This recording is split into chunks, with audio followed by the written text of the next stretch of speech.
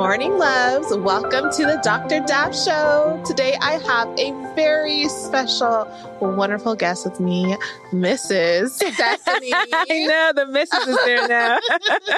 Stephanie Ike, welcome to the Dr. Dab Show. Thank you, love. I'm so happy that you're here. Yes. It's been a dream to have you here. Thank you. And I'm excited. I was telling you even earlier, I started watching things with your journey, and I just love the woman you are, not even the things you do, but just the woman you are, what you represent. So I'm excited to be here. Thank you. I love the woman you are too. I'm so excited. And you are also a podcaster. Yes. And a pastor. Yeah. So you're a very busy woman. I know. Yeah. You just got married. I just got married. So finding a new balance, finding a new rhythm, but it's beautiful. You're managing and balancing. Thank you. So let's just take it back. Yeah. I met Stephanie a few years ago at an art show one of my friends was putting on. And she was just so bubbly and full of life. And it just reminded me of the kind of people that I want around me. And I just love the fact that you're a beautiful woman who's doing so much. Thank you. You're not limiting yourself to anything. Yeah. But I do want to know about your background. So where did you grow up? I know that you're originally from Nigeria. Yeah. But tell me about how you grew up and coming to America. Yeah, so I grew up in Nigeria. Okay. And so around 15, I was done with high school and, planning where to go to college. So my mom was like, you're too young to go to college. We need to figure something out. You need to go when you're maybe 16. And so for 1 year, she wanted to just throw me into something that would just kind of just expand my knowledge of just whatever in life. And so I went into this computer programming school. Oh, wow. At 15, and they were teaching us how to create games and code. It was so fascinating. I cannot tell you anything I learned in that. I remember helping a friend of mine, and we built this game, but I think he did most of the work. But then, turning 16, so initially the plan was for me to move to the UK. Okay. And then again, Lagos to Nigeria is a 6-hour flight. It's closer to home. My mom is you're the only girl. You need to be close to me. So that was always the plan. I was going to go to the UK. I wanted to study criminal law. Okay. And that was boom, everything was set. And I remember the more intrigued I was by this idea of moving to London, studying criminal law. And the Lord just kind of interrupted all of that. And he said, you're going to go to California. Okay. And you're going to study communications. And I was like, that's different. Different. And I had family out here. My brothers were in California, so it was not going to be foreign. And I remember telling my mom, and I'm like, Mom, God told me the plan is not London. The plan is to move to California. And so we prayed about it. And there was a track record of knowing she could trust when I say God said something because of what the track record was whenever I say God told me that. Okay. Yeah. So you already had a strong foundation with God. Yeah. So I encountered God. I was 9 years old and I saw an angel. So that's a whole story to it. But I was at an age where I had many questions and doubts about God. And that was really because growing up in Nigeria, the churches that we used to go to as kids, they talked so much about hell. And it's anything you do, you're going to hell. You're going to hell. And I was like, if this is a fear tactic, send me to hell. Just send me now. I'm I like freedom. I don't feel like to be caged, Right. So I had many questions. I was like, God, are you real? Because I don't know why there's all this fear about, living this type of life. And 9 years old, I remember the first supernatural encounter was seeing an angel. And after that, I began to hear the voice of God, and and I started having encounters with the Lord. When you say voice, are you talking about audibly? So I used to hear the voice of God audibly. I could count how many times I have, but also I think as a kid, it was because you're a child, you don't question too much. That's true. So as a kid, even in my inner knowing, I just knew, how everyone has that voice in their head, but I knew what was mine and what was the Lord's. Yes. And there was I think it's for me, I call it the advantage of being a child, because you're not so caught up in adulting. let me study what science says about that. I was a kid. I'm like, okay, this. And then you see the track record, like the things the Lord would tell me, that's how it played out. And it was always things that spoke of love and goodness. And I remember when like my first encounter with the Lord himself, it was such an overwhelming feeling of love. And I was like, this is who you are. You love people. You're not trying to send people to hell, like all this stuff. And that captivated my heart. So from that moment, I would say like I knew him as father before savior. Okay. So it was just a father-daughter relationship, and I would hear his voice and he would talk to me about things, and it was not complicated, so it was that voice, the strength in that voice, the trust in that voice. There were moments where I remember when my appendix was swollen and it needed to be taken out. And I remember like we go to the hospital, the doctors are like, we need to get this out. And we go home, they give us all this meds, they schedule the surgery. And I was like, Mom, I'm not taking this. Like, I'm going to talk to my dad and he's going to solve this. Yes. And I was like, Dad, I need you to fix this. I don't want to do surgery. Yeah. And literally we go back to the hospital and the doctors are like, we don't know what happened. Your appendix went back to its normal size. Like, this is not, they couldn't explain it. And I'm like, my dad did that. It was just this childish knowing. And so when that same voice told me, hey, you're not going to, I have a need of you in California, not in London. Yes. And I was like, okay, I guess we're going to California. And we started the process and I ended up here. That's amazing. Well, when you say that you have that childlike faith, I mean, the Bible talks about that. Yeah. Unless you have the faith of a child, you can't see the kingdom of God. Right. Because the Lord wants you to not question everything, and to have that childlike expectancy. Just simplicity. Yes. I honestly believe like simplicity is a weapon against the enemy. Absolutely. I think we have made things so complicated, so complex. We're trying to understand so many things, but how do you know this and that? But when you come to God as a kid, it opens you up. First of all, it tells you like, I don't know everything. Like, kids are curious. And I think in adulthood, we lose our curiosity because of whatever experiences we have, whatever wins we've had in life. We start feeling ourselves a little bit, and we lose this curiosity. We lose this hunger and awe. And I feel like when we can protect that, I believe in protecting that childlike state in every individual. Because when you can protect that, I mean, your relationship with God is something beautiful. It is so beautiful. Yeah. And you kept referring to him as your father, as your father, as your Lord, but your father. Yeah. But did you have a relationship with your earthly father as well? So when I was 8 months old, my natural father was murdered. And so growing up, that was like a missing piece. And so encountering God, and it was also the mercy of God I encountered him at that age, because I could see how my life could have gone completely opposite direction, and when I encountered him, I knew like, even though I didn't have a natural father, I have a heavenly father that loves me. And I remember like one of the most significant moments in my life, it was as a kid. I remember like my friends would tell me how like their dads, and you'll see it in movies, how their fathers would pick them up and spin them around. And I would go getting teary-eyed right now because it's yeah. And I would go home and I would like cry, and I'm like, well, if I had a dad, he would pick me up and spin me around. And I didn't know who to tell that. And I remember one time in a dream, I found myself in this garden, this beautiful garden, and a man who like, and look, when I've had encounters with the Lord, you can kind of see, not like see him like I could describe or draw him, but you just know. But this was something different. It was like I was in the presence of someone, like a different manifestation of the Lord, and I couldn't see his face at all. It was just like this bright light. And he picks me up in the dream and starts spinning me around.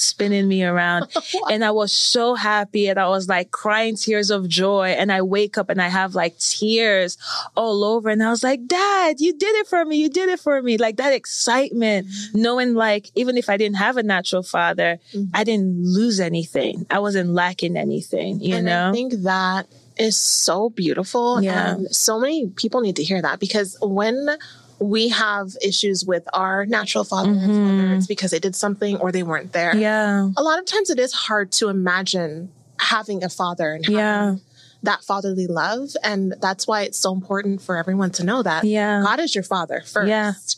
First. Yeah. And he's there for you, and he's going to allow you to be his daughter if you will allow it. And that's right. That relationship is so precious. Mm-hmm. I can definitely relate to you in that way. I mean, I do have an earthly father, but during the time I found God, he wasn't in my life. And I've always wanted that fatherly connection. And that's when I found it with the Lord. And I was just so swept away by what that love felt like. And it changed everything for me. Yeah. And so it's there for every single one of you. Yeah. I love that. So you are a pastor at One Church LA. My husband used to go to that church before we got married. But I know that they're not having services in person. No, we're back. Oh, really? Yes, we're back. Great. I know. We're actually even going into 2 services pretty soon. But yeah, we're back now. The same location. Same location. Yeah. So great. Okay. I'm so happy to hear that. I thought it was. I know the pandemic, we went virtual, cause even like my pastor was very big on, is very big on safety, so he didn't want cause it's the balance of the two, right? That let's be spiritual and let's be practical and let's make sure people are safe. Mm-hmm. But yeah, no, we're back in person now. Yeah. That's wonderful. Yeah. And how long have you been a pastor at One Church? I've been a pastor for about 7 years now. I think. Yeah, it's been that long. I was I started I was in my 20s. Wow. Yeah, early. I was 20. Oh, this is gonna give my age. You know what? Do that. It's okay. But so I've been pastor for 7 years. Wow. Yeah. That's incredible. Have you actually met TD Jakes? I have. What was and he like? He is just a sweetheart. Yeah. He is just he is a father. He really has this fatherly, covering, protective, and he is just an absolute sweetheart. That's wonderful. Yeah, it trickles down into everything. You that love that every pastor has at that church. It's so beautiful. I've been a few times. I've seen you. So you got super close to God. I'm sure you fell in love with the Bible at some point, right? Because that's how you get to know God. And that's how you get to know his attributes. Exactly. So when reading the Bible, who would you say are some of your favorite women in the Bible? Or if women. If you have one favorite woman at some point in your life, who would you say would? Oh, that's a good one. Honestly, I think one of my favorite women... I think everyone has their faves, right? They do. Mary, Esther, But to be honest, I think one of my favorite women is Elizabeth. Okay. And I think I love her role of support. She is known for the role she played in being almost like a seed of faith for Mary. Because Elizabeth was barren and, her pregnancy and the role that her child will play was so significant to Jesus. But her pregnancy also spoke of the power of God that would minister to Mary. And I think I love her story so much because it speaks of how women support each other. Women being there for one another. That it's not even about my name being in the spotlight. It's about how what I do can impact another woman's life. I love the Bible. I love the Word of God. But Elizabeth is someone who I admire so much because she is highlighted for a supportive role. That is so true. You're right. And one of my favorite scriptures in Luke, and when they were talking and she was saying, blessed is she. Yeah. I believe the Lord promises to her. And you're right. That is something that's overlooked a lot. Yeah, because I think a lot of times, I love the story of Mary, let it be unto me, all of this. I love Esther. I love all these stories. But I think when you see the village behind a person, it is as critical as the person in the forefront. So do you have a village around you? Oh, yes. A whole village. now you have a husband. Yeah, I know. So you have a whole shield over you. Yeah. Amazing. Congratulations. Yeah, Your wedding looked so beautiful. You looked incredible. No, it was like a vision executed. Oh, the really? vision, like the execution understood the assignment. Okay. I can tell. It was when I lovely. saw it, I was like, okay, this is legit. Yeah. You had a great time. Yeah. No, it was fun. And just seeing like so much family flying in. And I think even planning the wedding, because we talked a lot and you were telling me about a couple of things even leading up to the wedding. But I think I had to be very conscious, like, about what the joy around the day is, because I think as women, you stress out about, I was stressing out about plate setting. Really? I was like, what if this plate is not matching the cups? And then I started thinking back about the weddings I've been to. I couldn't remember the plates. Can't remember anything. I said, this does not matter. I focused on the things that were important to me, and it was a blast. Good. Yeah. I'm so happy to hear that. So how has married life been so far? It's been good. Is it like it's what you thought it was going to be like? You know, like going into marriage, I think I'm so grateful for like the season of being single and enjoying it. Yes. I'm grateful that I wasn't single and in like anxiety, you know, or like, oh God, when is this going to happen? Yes, I had moments of like, oh, when is this, you know, when are you going to bring this? But I enjoyed my single season. I traveled. I took myself out on dates. did things with friends, you know. So going into marriage, I think one of the things I first recognized that, you know how sometimes people get married and they're sad? It's like they're mourning their singleness and, you know, like, oh, you have to transition into this new life. I was like, oh, no, I'm ready for the transition, child. I lived my best life. But I think recognizing that even how you treat the season of being single is so valuable in going into a marriage, you know, but I think marriage has really taught me, it's teaching me something about God that I think is so crucial to me, because going into marriage, one of the things God was telling me about is how this union is like almost like the one thing that mirrors the mystery of oneness in God. Yeah. Like, you know how the word says like, the Father, the Son, and the Spirit, they are one, but they are three persons, but they are one. Yeah. And then in a marriage, you and your husband, it says like the two shall become one. We're two different people.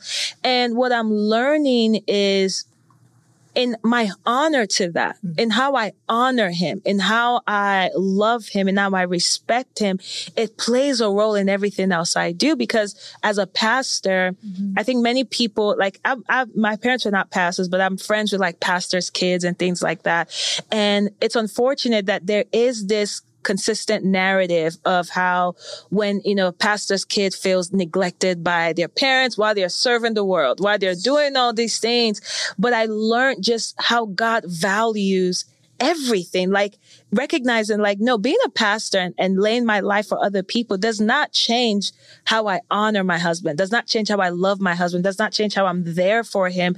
And so it's just showing me something in God that, you know how they say charity begins at home? Yes. And how everything, like, it's not always about the big things that you're doing, but God is also watching you in the things behind closed doors. And so, you know, it's been good. It's teaching me things in my personal life. It's teaching me things about God. And yeah, it's been good. Marriage is your first ministry. It is. It really is. To God. Yeah. It's very important. It's good that you're already thinking about that in the future in terms of how I want to be with my children. And I want that role is fulfilled. They know their love. They know they're like, yeah. That's important. Yeah. That you're thinking about that. Did you have someone guide you on how to be a wife? Because that is something that it definitely is something you have to learn. How to do. It's not easy. Yeah. And you do need the Lord. You do need the Lord. No, I think exposure has also been very helpful.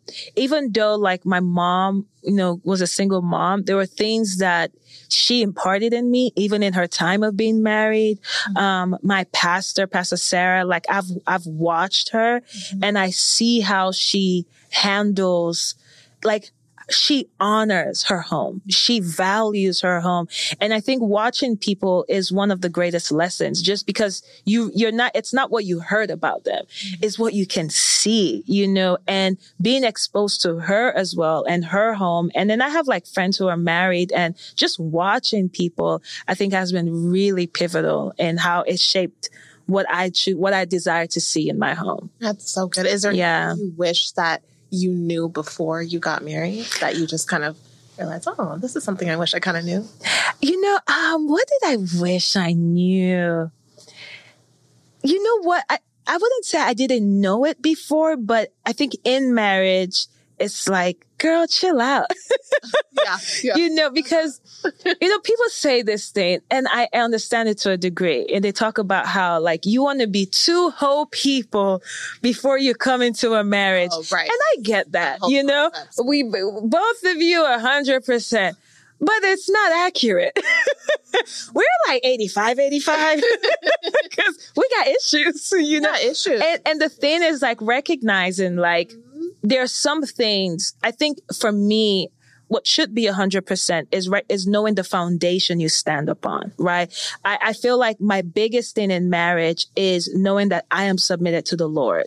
I am submitted to like learning. I'm not, I'm not given into like ego or pride. That to me, I think is more crucial than this idea of perfection. Like before you get married, make sure you're 100%. Who is 100% home? Right. Everybody has, because I think that there are times in life you don't even know what's a brokenness until you're in an environment that brings it out.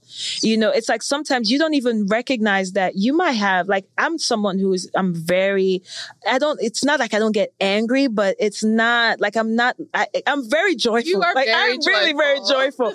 And I always used to say, like, girl, I just thank God that I just don't really have anger in me. Mm-hmm. But one day, somebody brought that thing out. Ooh. And I was like, oh my gosh. It was there. It was there. So I think learning like that you are, even when God puts you together with someone, there are keys that is locked in that person that unlocks you to a deeper dimension of yourself. I like that. There are things that in my husband has touched, like he's healed wounds I didn't even know existed, and vice versa. Like we are able to complement each other in a way that we evolve together, and I think learning that, Stephanie, if you see something ugly that you don't like, it's all right. It's okay. Chill out, but surrender to the process of healing and growing and evolving in that way. That's so beautiful. And praying for him. Yeah, exactly.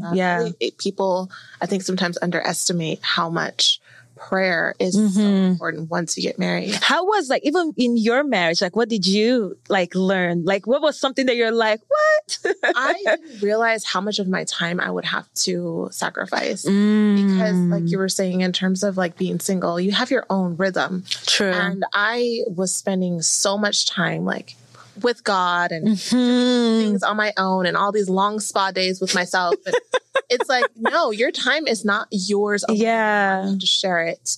I think also in terms of just settling any kind of disagreements, because when you're married, you're not able to leave. I can't go back to my apartment. Right. I have to stay there. And I don't want to be walking around with an attitude. Yeah. So having to be humble and like swallow my pride and bring my issues to God was something new for me. And even if I was in the bathroom crying to God, I would cry and then do what I have to do, which is face the situation. And the Lord always worked it out. So just seeing how God's hand worked in the relationship was so powerful to me, because I didn't have any role models. My mom was a single parent. I never got to see how couples ended arguments. I can, of course, see how arguments happen, but I never got to see how they ended and who approaches who. Who fixes what? Who fixes it, It's like, we can be mad for a whole month. So I had to decide to say, it doesn't matter. It doesn't matter how he is behaving. Like that has nothing to do with how I choose to behave. That's real. And that took a lot of growth, but we're so much better now because I think, he's also seen that humility, and it also impacts how he treats me as well. And it's gotten a lot. I love that. Yeah. Because what you said is so real. Like even your style, like how different people have different styles of resolving things. Because even for me, if I'm irritated, I get quiet. Okay. Because I need to process, right? I'm like, I need to think about what happened. You know, did I play a role? Or is this all your fault? And my husband is like, let's talk through it. And I'm like, I don't want to talk right now. I want to be quiet and process.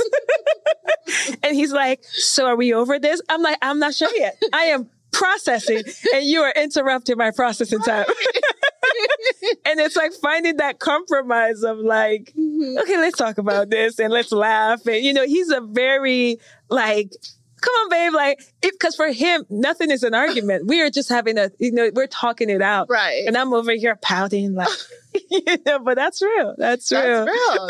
It's like no one's way is right or wrong. Yeah. And just your thinking can't be too long. Right. Because I'll be over there. Because to your point, right? Like when you're used to like being independent, I could think all day with the Lord. I could be like, 12 p.m. So God, this happened. 6 p.m. What do you think, God? Right, Right. But now you're with someone who's like, look, 3 p.m. we got lunch. Exactly. So you need to speed this up. You can't have any resentment about it. Nothing. You have to just drop it and move with it. So that's good. Yeah. Thank you for asking me that. Now, in terms of the wife role in the Bible, I know you kind of talked about this, but do you think that there's anything that's really important biblically to incorporate into your marriage? Yeah. I truly believe that, or male and female, wife and husband, that it's not just a title, but it's an office in God. It's an expression of the nature of God. There is something that a man expresses about who God is that the woman is not supposed to. There's something that the woman expresses about who God is. I remember like even as we were getting married, we were talking about gender roles from a biblical perspective, like even when the Bible talks about husbands, love your wife as Christ loved the church, but you would also see in the Bible, then if God is talking about the husband almost as the Lord himself, the Lord calls himself a vine dresser. He's the one that takes care of the garden, the environment. And and he was saying, and even in my conversation with my husband, he was like, as a man, my role is to create an environment for you to thrive in. Wow. That if you're failing in life, I failed, because that means I didn't create an environment that was healthy enough for you. And I think even as a woman, every time we talk about like the Proverbs 31 woman, but that woman was a boss. She woke up early. She had businesses. She was running things. Her kids loved her. But she was a boss, like all around. But I'm learning that the beauty of a woman is in submission. Okay. And not submission that has this negative tone to it, but submission from the place of respect. Like submission, because the woman, even when the Bible, there's a scripture that calls the woman a weaker vessel, and it's been abused. It's been used against the woman. But I truly believe that the only reason that God says, or there's this idea that she's the weaker vessel, is because it's in all her power, she's called to be vulnerable to the man. That's what it is. So it's not that she's weak, actual weakness, but she's powerful, but vulnerable, because she's vulnerable to his leadership in some degree. And I think for me as a woman is recognizing that women have such a power in God.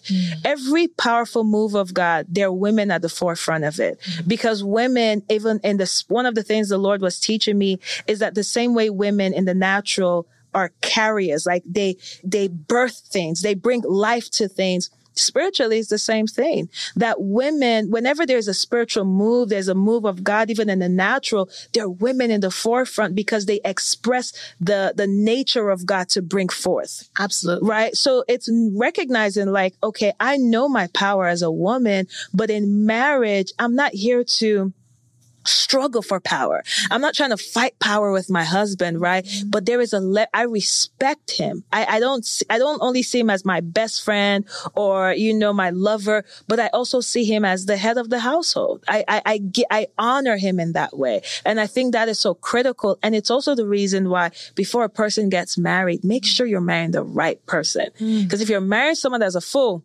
then it's going to bring frustration because now a fool is leading your home, right?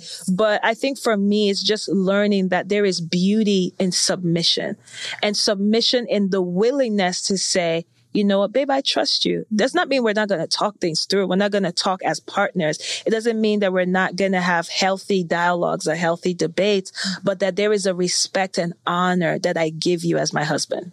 Absolutely. Yeah. And it's a covering. It's a covering. Yeah. Factor for yourself. How can you fight with your covering? Like, you know what? I don't want this blanket right now. I want to be cold. Like, no, Yeah. But I think that there is such negativity to submission. I think it's because of the way culture looks at it. Yes. Culture gives it a definition that has nothing to do with the Bible. Culture gives this idea that submission, it has the image of a wife slaving in the kitchen all day. Then when she's done slaving in the kitchen, she's prepping what's for dinner for Christmas. Yes. Like that's her life. Like a doormat. Her life is limited to the kitchen and cleaning. And it's like, no, like there's so much more. Or that she has absolutely no say whatsoever. No say, no ambition, no vision for her life. Yeah. No. It's not that way at all. At all. It takes strength to submit. Yeah. It takes strength to be able to do that. Yeah. So it's definitely a power, not a weakness. Exactly. Now, did you go to premarital counseling? Is that something you think is important? I do think it's valuable. We had premarital counseling with my pastors. And so I do think there's value in there because it allows a third party to kind of like zoom out, because I think when both of you are only dialoguing within yourself, it's so zoomed in and there are things that other people can like call out and say, hey, what about this? Or, what about that? So I do believe there's a lot of value into it. I like that idea of zooming out. That's good. Yeah. Because they're able to see the whole picture. Exactly. Yeah, that's good. Premarital counseling, I definitely think is absolutely important just in learning about one another. There are things that you may never be able to have someone else address because sometimes something may even come differently from a third party that your partner may not take it too well when you say it. Right. Like hearing someone else say it could be like an aha moment. It's like, I've been saying that for the last years. But that's true. That's great.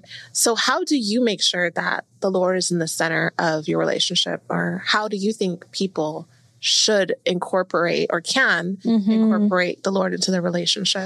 I think it's organic when both people are surrendered to God. Okay. When both people recognize like, I am not the head of my life. There is a head over my life. Right. And so when that's there, it's easy. And I think that's when even sometimes like some of the advice I got, even in leading into marriage, people are like, you know what, there's some arguments you don't have face to face, you have on your knees. And it makes sense when both people are submitted, because if I pray about something, you can hear the voice of God about what needs to be fixed or what needs to be changed, So I do think it's organic, when it's already there, when both people have a personal relationship with the Lord. And then you come together and it's natural, That's true. What if someone is dating someone who they feel like this person says that they're a Christian, but they don't really act like they're a Christian? I personally have a very close relationship with God. And I want to see if I can bring God into this relationship of marriage. Do you think that there's anything that a person could do? Yeah, I think, obviously like it does have its complexities, because the job of the Holy Spirit is to draw. It's like a person really coming into a deeper place in relationship with God is really between them and the Holy Spirit. It's really that. I think the only role the partner can play is by what they live, right? When you're so authentic to yourself, you draw them into that, right? Sure. When you're so authentic to like, hey, babe, I want us to study the Bible together, and they study it. Now, my advice is not even about the things you do, but it's about the posture of your heart when you do it, because it is not your job to lead anyone to Christ. It is your job to reflect Christ. And so to not be frustrated if the person is not moving on a pace you would like, or to not be frustrated with, when I'm trying to sing or worship, they don't want to worship, because that's not your job. Your job is to reflect the authenticity of your relationship with Christ. And you could bring people into it, but that does not mean. So my biggest thing is the posture of your heart. And then before any of that, to know that God is like in this thing with you. Yes. Like God is saying that, hey, this is like, I'm giving you the approval, the okay about your spouse, or about this person of interest. And when you know that God is with you and whoever you're dating, to be patient with people, That's so true. And for those of you who are married to men who maybe don't know God, and at the time you didn't realize how important that was. I know I have some ladies that maybe have children, and now that they have children, they're like, oh my goodness, I need all of us to have a relationship with God, but my husband is not interested. What do I do? Yeah. Like Stephanie is saying, if you live a lifestyle where you are submitted and you just are patient and loving with him, and you show Christ through your actions, that can influence him to be interested. And, problems come up. Yeah. He may come running to you and asking about your little prayers. And it's true, because I think that, one of the ways when the Lord, even in the Bible, right, when it talks about love, now the Bible says God is love, right? And when Paul was defining what love is, the very first thing he says is love is patient. And we have lost the art of patience in life, and it's not to say, there's certain things that for me, it's like, oh, deal breaker, like when it's things like abuse, like there's some things that you're like, all right, now the guy, can't be patient. Come on now. Yeah. But when it has to do with someone else's journey, like you have to trust, like you can only reflect. Cause I tell people, I'm like, if you are the only, image of God I will see, would I want to know him? So it's really it's your life. There's something you exude. There's something you reflect that can draw someone to say, wait, I'm really curious. And it draws them into this place of a deeper hunger. Someone who is really close to me, when we first got connected, she was deep into New Age, extremely deep into it. Okay. But I'm like, you're my life. I love you not because of whatever you're practicing, whatever you're doing. I love you because you're a person, first of all, and you're someone that God has put in my life. So we will talk about things. She'll ask me questions, and I'm like, and I will be honest with her. I'll be honest with her about, she'll ask me about my views on her practices, and I would speak to her from a biblical perspective. And it was the authenticity of my relationship even when we would talk about, because she was telling me about experiences that she would have, and it was some kind of demonic experiences, but then you're using like practices that almost like encourage it to like send it off. And so, and I'll be honest with her, I'm like, look, the name of Jesus is powerful. And whatever you're experiencing, if you call on that name, that is the name that is higher than all of this, not what the sage you're using, not any of that. And the thing that drew her to the Lord, it was her sister, literally while she was asleep, she had a dream. She saw like a demon in her dream. Okay. She wakes up and sees the same demon in her home. Oh my God. She panics and freaks out. She calls her sister and she's like, I don't know, like, because she heard something open the door and is this like evil? Like it was crazy. And then she calls me and she's like, hey, like, this Jesus thing. Yeah. Like, what do we do? And we just had a beautiful conversation, and I'm like, pray, but just pray. And literally they saw a shift. And all of a sudden she started having this hunger to get closer to God. And then her personal relationship started, and she started having her own personal encounters. It was not just what someone else said. And God started revealing to her how practices that she was doing was working against her. I didn't even need to say that. He started revealing that to her. So I'm sharing that to say, sometimes we need to get back to the place of being patient with people and knowing that everyone is on a journey, and our job is just to reflect him and not be judgmental. Not be judgmental. Not be judgmental. Sinners. I'm so intrigued in the Bible how the people that were called sinners, the people that were like the outcasts, they were attracted to Jesus. Not just Jesus looking for them. They were attracted to like sit with him and eat with him. And it tells you that Jesus was not judgmental. No. Jesus was like the guy everybody wanted to hang out with. Like, they didn't feel dirty in his presence. They didn't feel because we have a difference of opinion, I can't hang with you. They were drawn to him, and in his presence, it just spoke truth. And that's how people's lives were being changed. That is so true. And I think culturally, that's been kind of shifted, or people think that Jesus is so judgmental. Yeah. Because of how people who call themselves Christians act. And exactly. That's not Jesus. Exactly. That's not Jesus. That's people. Yeah.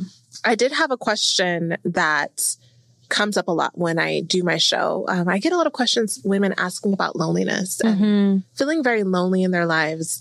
Now, I wanted to know from your perspective, what do you think the difference is in terms of being alone and being lonely? And for someone who is lonely, what encouragement do you think you could provide for them who feels lonely? I think even from a biblical perspective, like the Lord said to Adam, it is not good for man to be alone, right? And I think alone, we were created for community.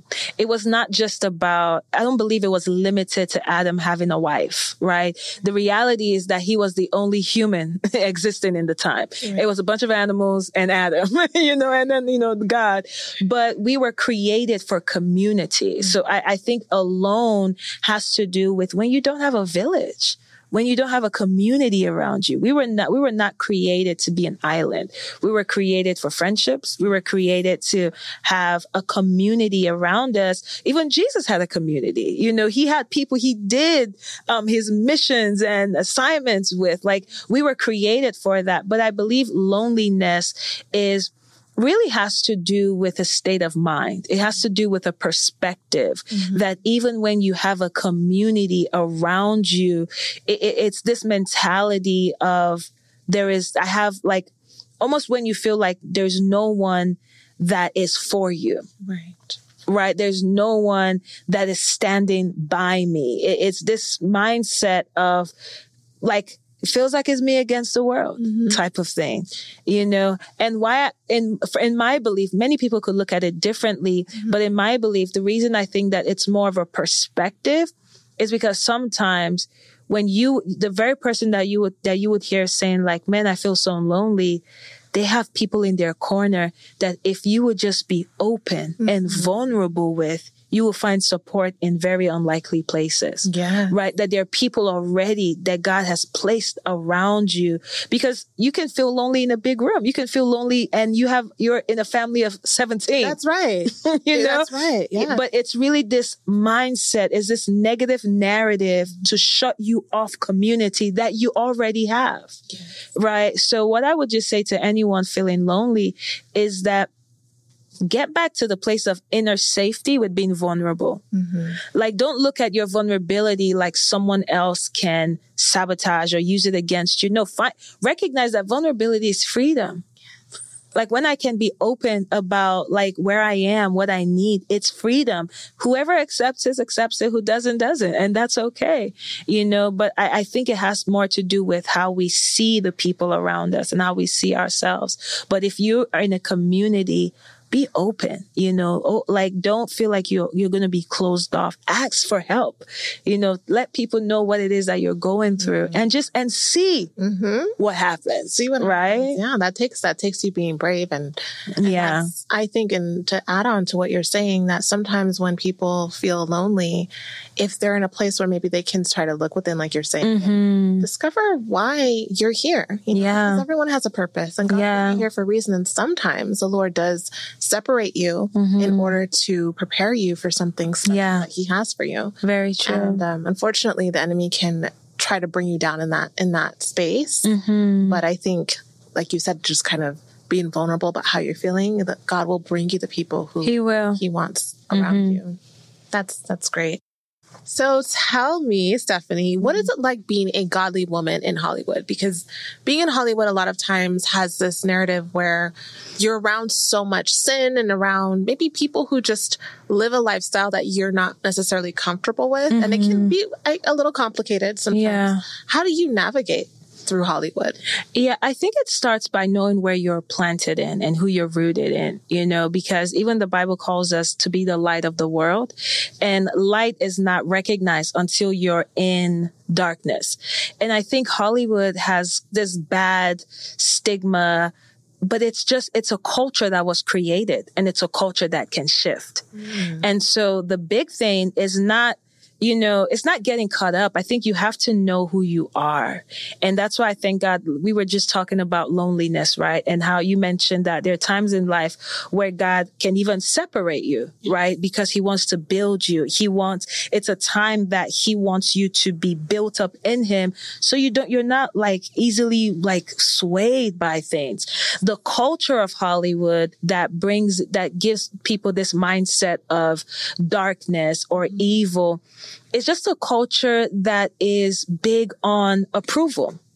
So whatever I need to do to be approved, I do it. So if that is drugs, if that is women, if that is men, whatever it is to be applauded by whatever is hot in the moment, I do it. If that's getting naked, but it's a culture, right? But when you know who you are and you recognize I don't need anyone to hype me up. I'm my own hype. I'm my own hype woman, right? God is with me. God has me. I'm approved by him. Then I can be authentically myself. I don't need anything from, you can't give me something that would add value to me, right? God does that for me. So it's really just about the authenticity of who I am.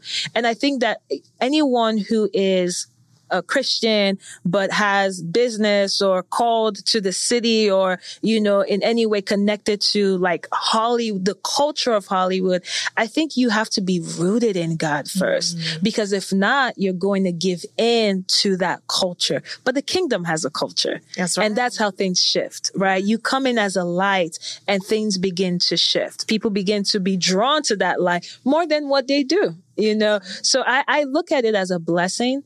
To be honest, because even just this, what happens in Hollywood touches the world, and I think it is a blessing when you can be a light in a space that has influence to the world, not for clout, not for applause, not for whatever, because the moment you start looking for that, you shift, but when your intention is pure, when you just want to see people be the best of who God called them to be, then you keep that posture, then it's not a challenge. It's just who you are.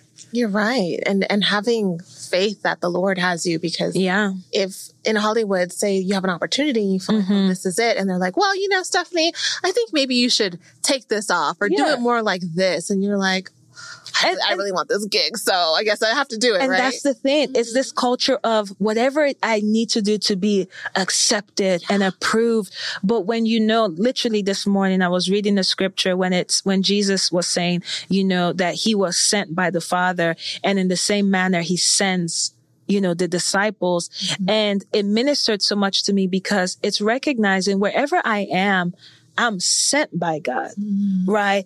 And who sent me has authority over everything. So it's not, because I've had those moments, right, where you get approached and it's something amazing. You're like, oh, what? Oh, this is going to be where? Yeah. And then they tell you the clause. And I'm like, yeah, no, no, thank you. Because if you're, and that's anyone who is going into Hollywood, in LA, it's people are moving out here all the time, chasing a dream or the other. My biggest thing is that you need to know who you are, and you don't need anything from these rooms. You're there to give something. Because if you're looking for them to give you something, you are going to shift.